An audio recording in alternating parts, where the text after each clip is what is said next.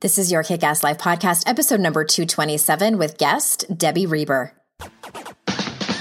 This is the Your Kick-Ass Life podcast with Andrea Owen, a no BS guide to self-help and badassery. Because ladies, let's face it, life's too short for it to not kick ass. And here's your host, the girl who serves it up straight with a side of crazy, Andrea Owen. Hey there, ass kickers. Welcome to another episode of the podcast. Thank you so much for being here. As always, I am so grateful that you are joining me. Today, we have a special guest. I mean, they're all special in their own way, but Debbie Reber is a friend of mine. Debbie holds a very special place in my heart because, as you will hear coming up, she has a son that has the exact same diagnosis as my son. And when we first got the diagnosis, gosh, it's been 5 years, I think. Debbie was the first person that I called and was like, help me. I don't know which way is up right now. And then also, I know Debbie from the world of writing and publishing. We're here to talk about her book. It's probably like her 8th book or something crazy like that. She's been traditionally published with, big publishers like Penguin and Simon & Schuster. And I hired her when I wrote my first book, when I wrote my first proposal, to help me with that proposal. So anybody, if you are out there and you are looking for a writing coach, please check Debbie out. She's amazing. We're not talking about writing that specifically today. We're talking about her new book, which I'm so excited about. I read it. It's great. We're going to talk about it in just a minute.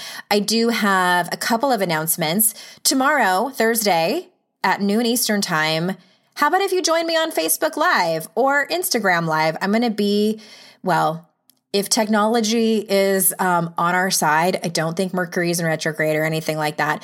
I am going to, at the same time, be on Facebook Live and Instagram Live. You can join me at the handle Your Kick-Ass Life on both of those social media platforms.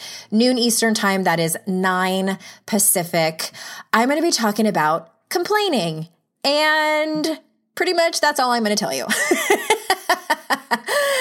These videos are about 10 minutes long. I used to do these Facebook videos every week for a while, and then I kind of got burnt out on it. But anyway, I'm back. I'm excited about it. If you miss it and want to listen to the replay, you can go and do that over on Facebook because Instagram is weird and they only let it stick around for, I think, 24 hours. And it'll also be over on YouTube as well. Same handle, Your Kick-Ass Life. And the retreats, the Daring Way retreats that I've been going on and on about over the last few weeks, they are both sold out. I opened up a second one in September. That one is sold out as well. But here's the thing, you guys. Go over to yourkickasslife.com/retreat and sign up for the wait list / interest list. So what this is if there is somebody can't come and we have an opening, I will email those people on that list and say, hey, there's an opening. Do you want to come? And then in the spring of 2019, when I open doors for another retreat, you will be the first to know. Both of these retreats sold out really fast, way faster than we were imagining. And I have no doubt that the one in the spring will as well. I actually have 3 people who've already put deposits down because they're like, I want to make sure that I get in. So if you want to be on that interest list or wait list, it does not obligate you to come. It's just, you're just going to be notified. yourkickasslife.com/retreat. And that's all I got to say about that. So let me switch gears here and tell you a little bit about Debbie. Debbie Reber is a New York Times bestselling author and the founder of Tilt Parenting, a website, top podcast, and social media company for parents who are raising differently wired children. Her next book, Differently Wired, Raising an Exceptional Child in a Conventional World, comes out in spring 2018. She currently lives with her son and husband in the Netherlands. And without further ado, here is Debbie. Hello, Debbie. Hi, Andrea. I am so excited to have you, partly because you are an actual personal friend of mine, and I just adore you as a person and admire your work so much. So thank you for writing this book and taking the time to come and join us today. Oh, thank you. I love your podcast and I am so excited to be a guest on it. And yes, I feel the same about you.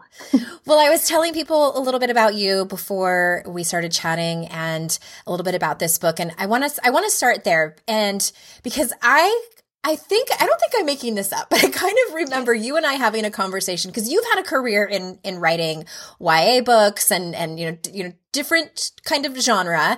And I thought I remember you saying years ago that you weren't ready to tell this story, more specifically about Asher and just being a parent of a differently wired child. You weren't ready to tell it publicly. So what brought you to write the book?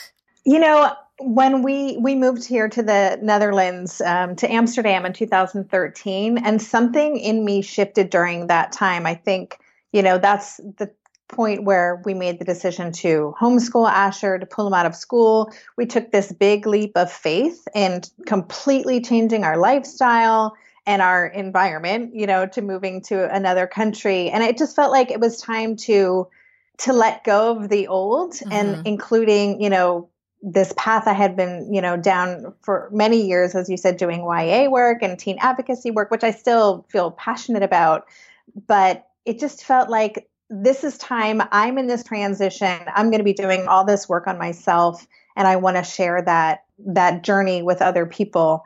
And I don't know, something just clicked. It felt like it was time. And I didn't make the decision right away. We had been here maybe a year and I started, you know, just really discovering more about how to support Asher and also doing a buttload of work on myself. And I just felt like I was ready. I just knew it was time. And I know that one of the reasons I love this book and whom I'm recommending it to is because I felt like, and you remember, I mean, you were one of the only people when we got the diagnosis about our son. I think he was 5, so that would have been in 2012. I think it was right before you moved. Well, I can't speak for my husband, but I felt obviously overwhelmed with everything because, and this is something I want to talk about later, because I just kind of feel like we get thrown into what's next, you know, and resources, and here's what you need to do. And I felt like there was there were so many websites to go to, but there was a lack of kind of concrete mentorship and just, I wanted something like compact, like someone give me the right book. You know, Yeah. We all want that book. we do. And that's who I think that this is for just, you know, obviously anyone who is, whether you are in the middle of raising your exceptional child or you are just starting out. And okay, I want to dive into some of my favorite parts of this book. And a couple of the covers or their topics that you cover are directly parallel to topics that I covered in my last book, like getting out of isolation. And let's just start there, because I'm going to get like too excited and be like, and then talk about this, and then talk about this, tell everybody. So let's just start there. So first of all, why do you think that it happens that we tend to isolate when we are faced with this situation of having an exceptional child? Well, I think, you know, we start looking around us and suddenly our experience is starting to not be mirrored in any of our, you know, peer relationships. And everyone, I describe it in the book as kind of like a club. Like there's like the cool club, and that's the club we all want to be in, the club where, you know, the guidebook is pretty straightforward and kind of everything is open. We go to the birthday parties and we, you know, everything kind of progresses in the way that we choose, essentially. And when we start realizing that, wait a minute, we don't have all these options available to us, it can create a division, you know, even subconsciously it creates a division. And I don't think parents of typical kids intend to do this, but we suddenly kind of get kicked out of the club. Yeah. And I think that there's embarrassment there, you know, there's certainly a lot of stigma surrounding so many neuro differences that our kids may or may not be diagnosed with, and so we feel very kind of protected. It's like we just want to withdraw just into our little safe place. And because we're not sure how other people are going to respond. And so we are, you know, we don't want our kids to be not invited to things or not participate. And, you know, suddenly we kind of get we kind of just go in within our families because we're very concerned about how other people are going to respond to us. And we want to stay secretive because that target on our kid's back, or just there is just so many ideas about what these different neurodiversities mean about who our kids are. Yeah, it's interesting because I had forgotten about this until you started talking about it. And that feeling like everybody else's kids that are, especially when it's the same age group as your child, they all fit into the box of how they're supposed to act and, their milestones and things like that. And then I remember when my son was probably 3 or 4, and I remember taking him to the park one day and the park was empty. And I remember feeling so relieved that the park was empty.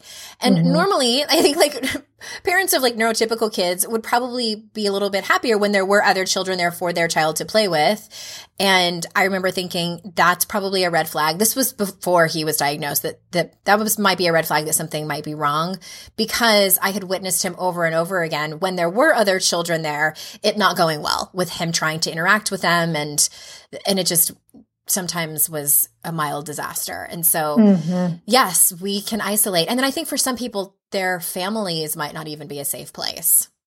Oh, absolutely. I hear from people all the time that, especially over the holidays or things where there's expectations of a lot of family time.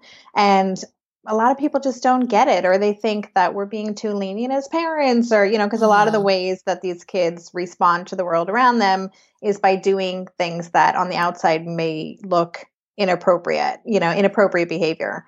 And so sometimes it just becomes easier rather than wanting to explain or defend our parenting decisions. We just kind of close ranks and hang out with people, that small group of people who gets us. And that may only be our partner in some cases. Yeah. Yeah. I know you talk about the cost of isolation and what that's doing. And can you give people just one tip on how to get out of isolation? Yeah. I mean, luckily, Facebook is such a great resource for that. And there are so many, safe communities online, and maybe even too many. So it's important to find the community that feels like a match for you. I can't be in groups where people are just venting because for me, that's not helpful, but it's really helpful for other people. If they have just been through hell, and had a terrible day and they need to unload that and get the props from other people or their support, like I've been there, hang in there, that can make a huge difference. So that's just even one simple way, is to find your tribe in a forum or in a Facebook group and make sure that you're at least connecting with other parents who know exactly what you're going through. Yeah. What about letting go of what others think? Because you kind of mentioned that when you were talking about isolation a little bit. And this one is so hard. I think especially when I think we've come a little bit, I wouldn't say we've come a long way, but in terms of, so for instance, if I'm at Target and I see a kid acting out or being loud or throwing a fit and putting his hands over his ears, I think we as parents of these kids that have these, non-neurotypical, I don't know, what is the appropriate word nowadays? What are people saying? You can just say atypical, neurologically atypical, okay. or differently wired. Differently wired. Okay. So being a parent, I tend to be able to spot it. And I know now, I mean, I can spot it from a mile away, I think. And I have so much compassion for them. And I think that I wish that we lived in a world where that was the norm, and I don't think it so much is. But for the people who are going through those times where they are so worried about what people think, what is something that you can share with the listeners? And this is, for any parent, really, because I think even if you have a neurotypical child, they can tend to act out and go against social norms. Absolutely. How do we let go of that? And I will just say that this is a huge one for me. I'm getting so much better at it, and actually living in the Netherlands, which is it's a lovely place, but it is a culture where it's not cool to be different than kind of average. And so I'm really sensitive to looks that I get and when things are going wrong in public. I think, two things that I would just say. One is to really just start to recognize where you're getting, when you're being triggered, because we bring then so much negative emotional energy to a situation that can make the experience so much worse for our kids and for all of us. And so I think it's really important to, recognize what are the situations where things might happen, and then to proactively plan. For me, so much of it is that deer in headlights thing and being caught off guard. That's when I care the most. But if I have a plan for, I know this is the kind of situation where this could go wrong, here's how I'm going to handle it, then I can just stick to my plan and I don't have to, react. And it's in the reactions that we tend to make choices that might be throwing our kids under the bus, or prioritizing some stranger's comfort over our own child's, which, I used to do a lot. And, it's something we have to practice and work on. For me, this has always been one of my biggest things, because I want people to think I'm a rockin' parent, and I'm doing a great job here.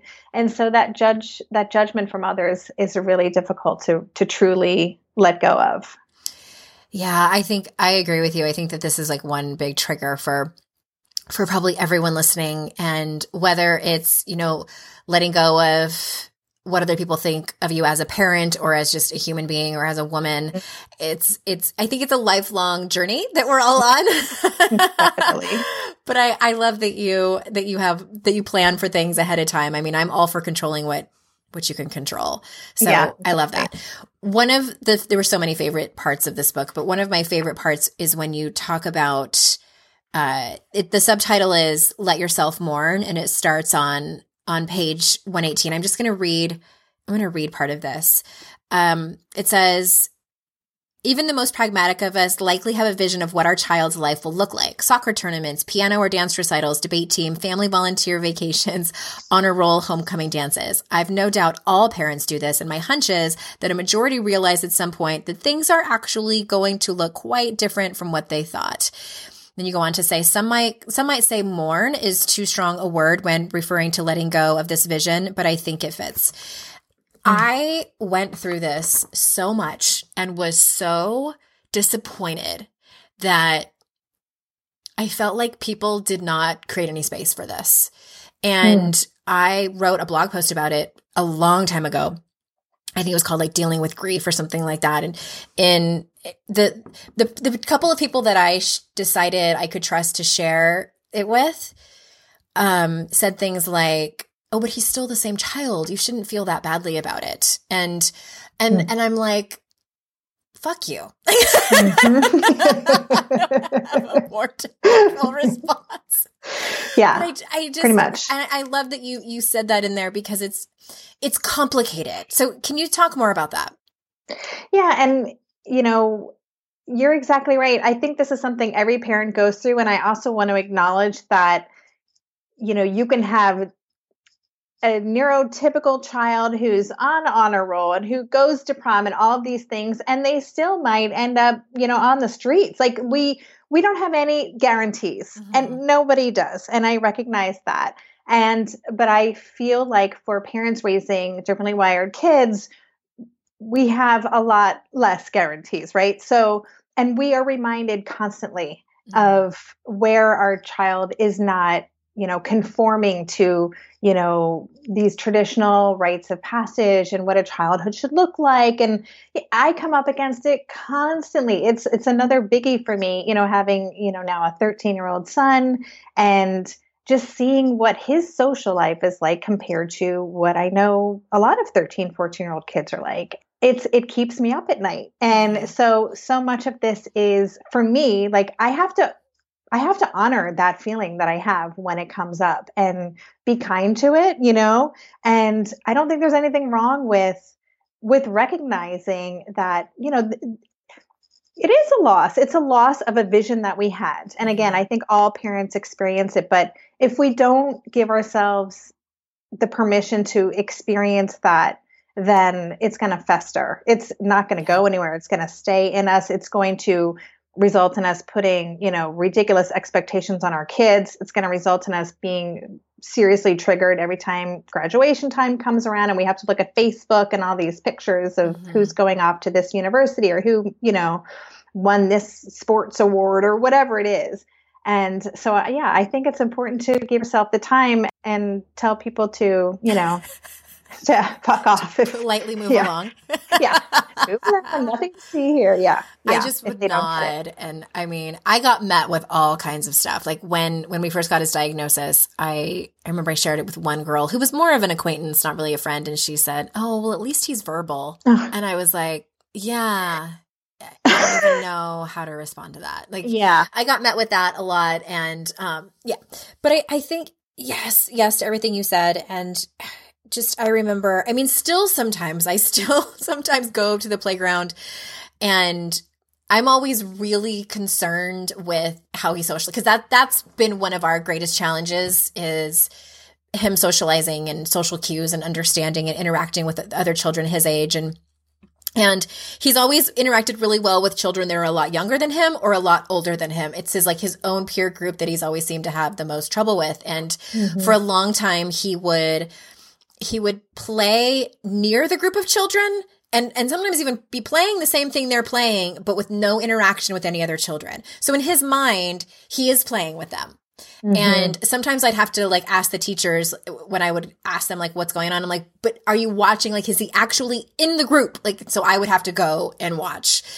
And I remember that feeling in the pit of my stomach, watching him.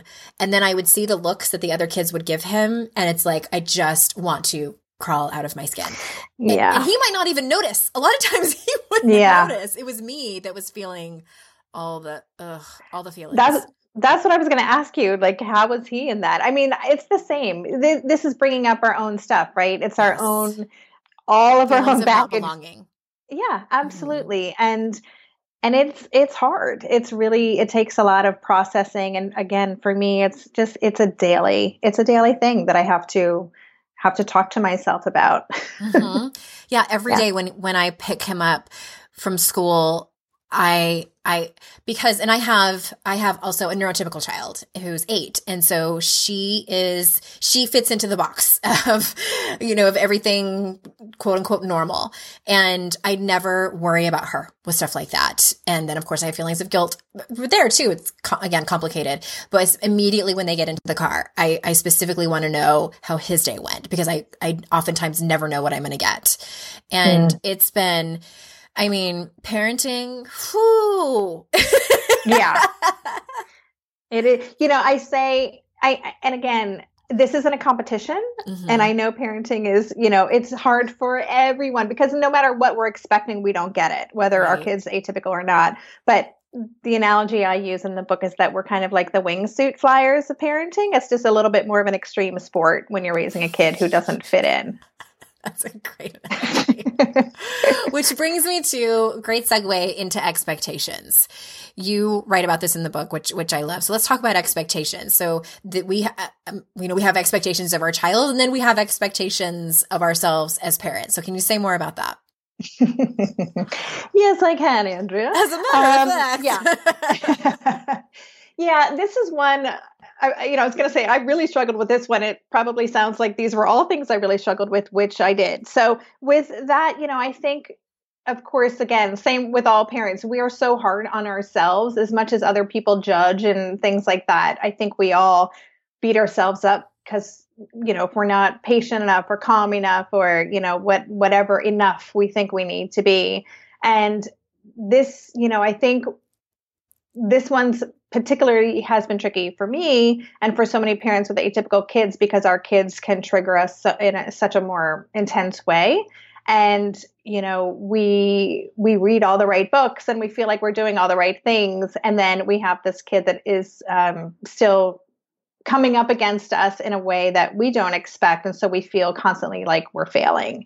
And that is something we have to just give ourselves a lot of leeway to screw up and to give ourselves permission to start over the next day with a clean slate and not judge ourselves for, not being as evolved or zen about our motherhood journey as we think we should be. Yeah, I actually have a story that I've told a couple of times here on the podcast about a particular day that, and anyone who parents an exceptional child has probably been to either a meeting some kind of meeting at the school, whether it's an IEP meeting or a 504, that's what they call it here in the States, or something like that. And I probably 95% of the time when I walk away from those meetings have felt like somebody punched me in the face. It just, let's have a meeting to tell you all of the things that are wrong with your child. Like, who wants to go to that meeting? Like, nobody. And you have them several times a year. And so there was one particular really hard meeting that I had gone to. And I think it was one of the first ones that I foolishly told my husband, I'm like, you don't have to take off work for it. I'll just handle it. And then after that one, I was like, I need you to be at every single meeting just for moral support more than anything. Yeah. Just so we can walk away together and I could cry on your shoulder. But it was a particularly hard one. I was by myself in the car and I went down the whole rabbit hole of not being a good enough parent. I even was beating myself up for not doing any of the autism walks. Yeah, right. But mom. I did stop myself because I realized what was happening. And I was like, all right, I am doing the best that I can. I felt like I wasn't advocating enough for him. And I'm like, okay, so felt the feelings of, it's all fear based, and then walked into, okay, what can I do? What can I do today? One thing at a time. Yeah. I mean, when I was really grappling with this was our first year of living here. And I was, in a new environment and homeschooling a child who at the time was pretty pissed that we had moved here in the first place. So he was not, let's say, a compliant student. And it was one of the darkest periods of my life. And I was working with a parent coach at the time. And one of the things that I kept saying was, I feel like I should, I want to be this like uber zen mama who's like super evolved, like Elizabeth Gilbert. Like, I should be able to do this because I've read all the books. I'm a certified life coach. I know all this stuff. Why can't I just be in this state of, peace? And that was worse. My beating myself up about that was worse than what I was going through. And I had to just drop all of that, and things got better when I did, not surprisingly. Yeah. It's amazing how we make up stories about how, Elizabeth Gilbert doesn't even have children. I know. But I imagined if she did, she'd be moving through this beautifully. Yeah. A lot better than me. Yeah. Well, let's talk about creating space where your child can feel secure. Because I know for a lot of atypical children, they walk around feeling like the world isn't safe, just whether it's sensory stuff or that the world wasn't created for people like them. So can you tell us, like, what would that look like, or give us an example? Yeah, there's two kind of different ways. There's actually creating a physical space, right? And making sure that they have a place at home where they can retreat and be with their cozy things if they have sensory issues, and listen to music that makes them happy or whatever. But more than that, it's creating a world where they can not be in defense mode, and I'm using a word that Danny Rady, who founded Asperger Experts, uses, talking about getting out of defense mode, because so many differently wired kids spend a lot of their time feeling anxious or like they're in fight or flight mode. And it's so critical that they can feel safe and they can let that guard down when they're at home. And that means, not putting pressure on them about stuff. It means being endlessly patient with them, and really just kind of dropping expectations and just fully loving them for who they are, where they are at any given time. And unless we can get to that space and they can feel really secure, they're really going to have a hard time internalizing the developmental lessons, or, just doing that growth that they need to do, that emotional awareness and the maturity and all of those things that we want to see them happen. That's impossible to do if they're feeling defensive, because they just shut down completely. Yeah. And so, it really is making sure that they know we have their backs no matter what, whether we're in public or we're at home, and that they feel safe to come to us with anything. They feel safe to be who they are, and that we're going to love them anyway and help them through that. That's so huge. And that was really interesting for me to really figure that out, because I think that in my experience has been like, when I'm getting resistance from my atypical child, or pushback, or a fit even, I want to push back harder. Like, here's the solution. I'm bigger than you are and louder. And no, this is how it's going to be. what I have found has been helpful is understanding that what you were saying is that feeling of being unsafe, whether it's going out of our normal schedule, which is a trigger for him. He's gotten better, but it is still a trigger. And some days, again, there's no really rhyme or reason. Sometimes it kind of hits us out of nowhere, or sensory issues. I now know what is such a better go-to, and it doesn't work every single time, but it works most of the time, is when we're having some kind of conflict, is that I ask him if he needs a hug. And most of the time that diffuses the situation. And I don't know if I don't really care what the answer is, but I don't know if it's because he feels safer just because I'm holding him, or if it's the pressure, or if it's something else, but it tends to work for us. And it allows me to slow down too, instead of constantly being in solution mode or being angry, because that can happen, as a new parent can get impatient. Really? Oh, Can't you just figure it out? Yeah. I just interviewed someone for my podcast. He's an educator. His name's Zach Morris. And it's the second time I've had him on. He runs a school in Missoula, Montana that's focused on nonviolent communication and whole person learning. He's incredible. But we had this amazing conversation about how much time it can take and how patient we need to be to help a child feel secure enough to what he calls transform their worldview, right? Or make the changes that we want to see them happen. And even in talking with him, I noticed how, I'm coaching my kid constantly because I have all these great tools and I want to share them with him. And Zach helped me reframe my own thinking. And I'm starting to use the question, would you be willing to try X? Would you be willing to, as opposed to, let's do this, or what do you think about this? I'm trying to not solve things for him and let him feel like he's in control and I'm there with ideas when he's ready, so that he can feel ownership of it and not feel like, he's just being, barraged with all these things that are really my goals, Yeah. Having an agenda is what we call that in the coaching world. And I think as parents, it's easy to fall into that. Like, I know what's best. This is going to work. Yeah. Yeah. I love that. And I actually do that with both of my kids, not just my son, but I do it to my daughter as well. And trust me, there are times where I don't really want to give her a hug when she's just been pissing me off to no end. And I'm about to close the door in her room and I ask her, and again, like 99% of the time she says yes, that she wants one. And it can be really, really helpful. I want to ask you one more question before we close. And that is, what do you see is in store for the future for differently wired kids as they grow up? Because we are seeing such an uptick in the stats, and whatever reason that is, that's not really, what I want to get into, but as we're seeing so many more resources for them and it being more accepted, I'm using quotes over here. What do you see is in store for their future as what maybe what was different for our generation? Sure. Yeah. I mean, well, just to answer that first part, I think that, certainly when I was in school, in middle school, high school, there was very little awareness of, differently wired ways of being, anything from dyslexia or learning differences, it just wasn't recognized. And, kids were kind of slotted, in this, direction and their potential was really not lived up to in many cases, or they had a big fight ahead of them.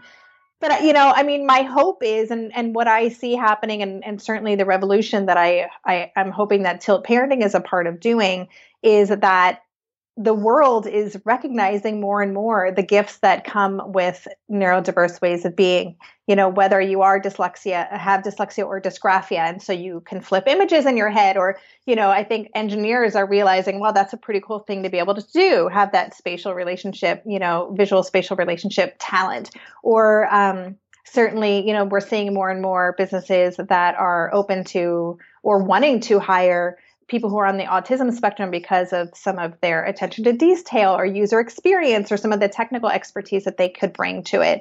And so, I see that happening especially with people like Elon Musk and some other really high profile people who are embracing different ways of being as well. I feel like the world's going to open up. I mean, that's my greatest hope, that we have these kids are going to be able to be supported, that they're going to be on the forefront of shaping the future because of the unique gifts they come in with. That is my greatest hope. That's what I'm pushing for. And I really hope to see some changes in education, high school, middle school, high school, and even higher learning, so that these kids can be accommodated and learn the way that they best learn, so that they can really use all those gifts. Yeah. Well, I'm hopeful for that too. I really am too. And the book is Differently Wired, everyone, Raising an Exceptional Child in a Conventional World. Debbie, anything more that you want to say before we conclude here? No, I mean, I just love talking about this stuff and so grateful for this conversation. And I would say, whether you're raising a typical child or a neurotypical child, we are both kind of contributing to this paradigm that's keeping kids stuck. But if you're raising a neurotypical kid and this is kind of outside, your personal experience, just recognize that your kids are going to school with these children. Yeah.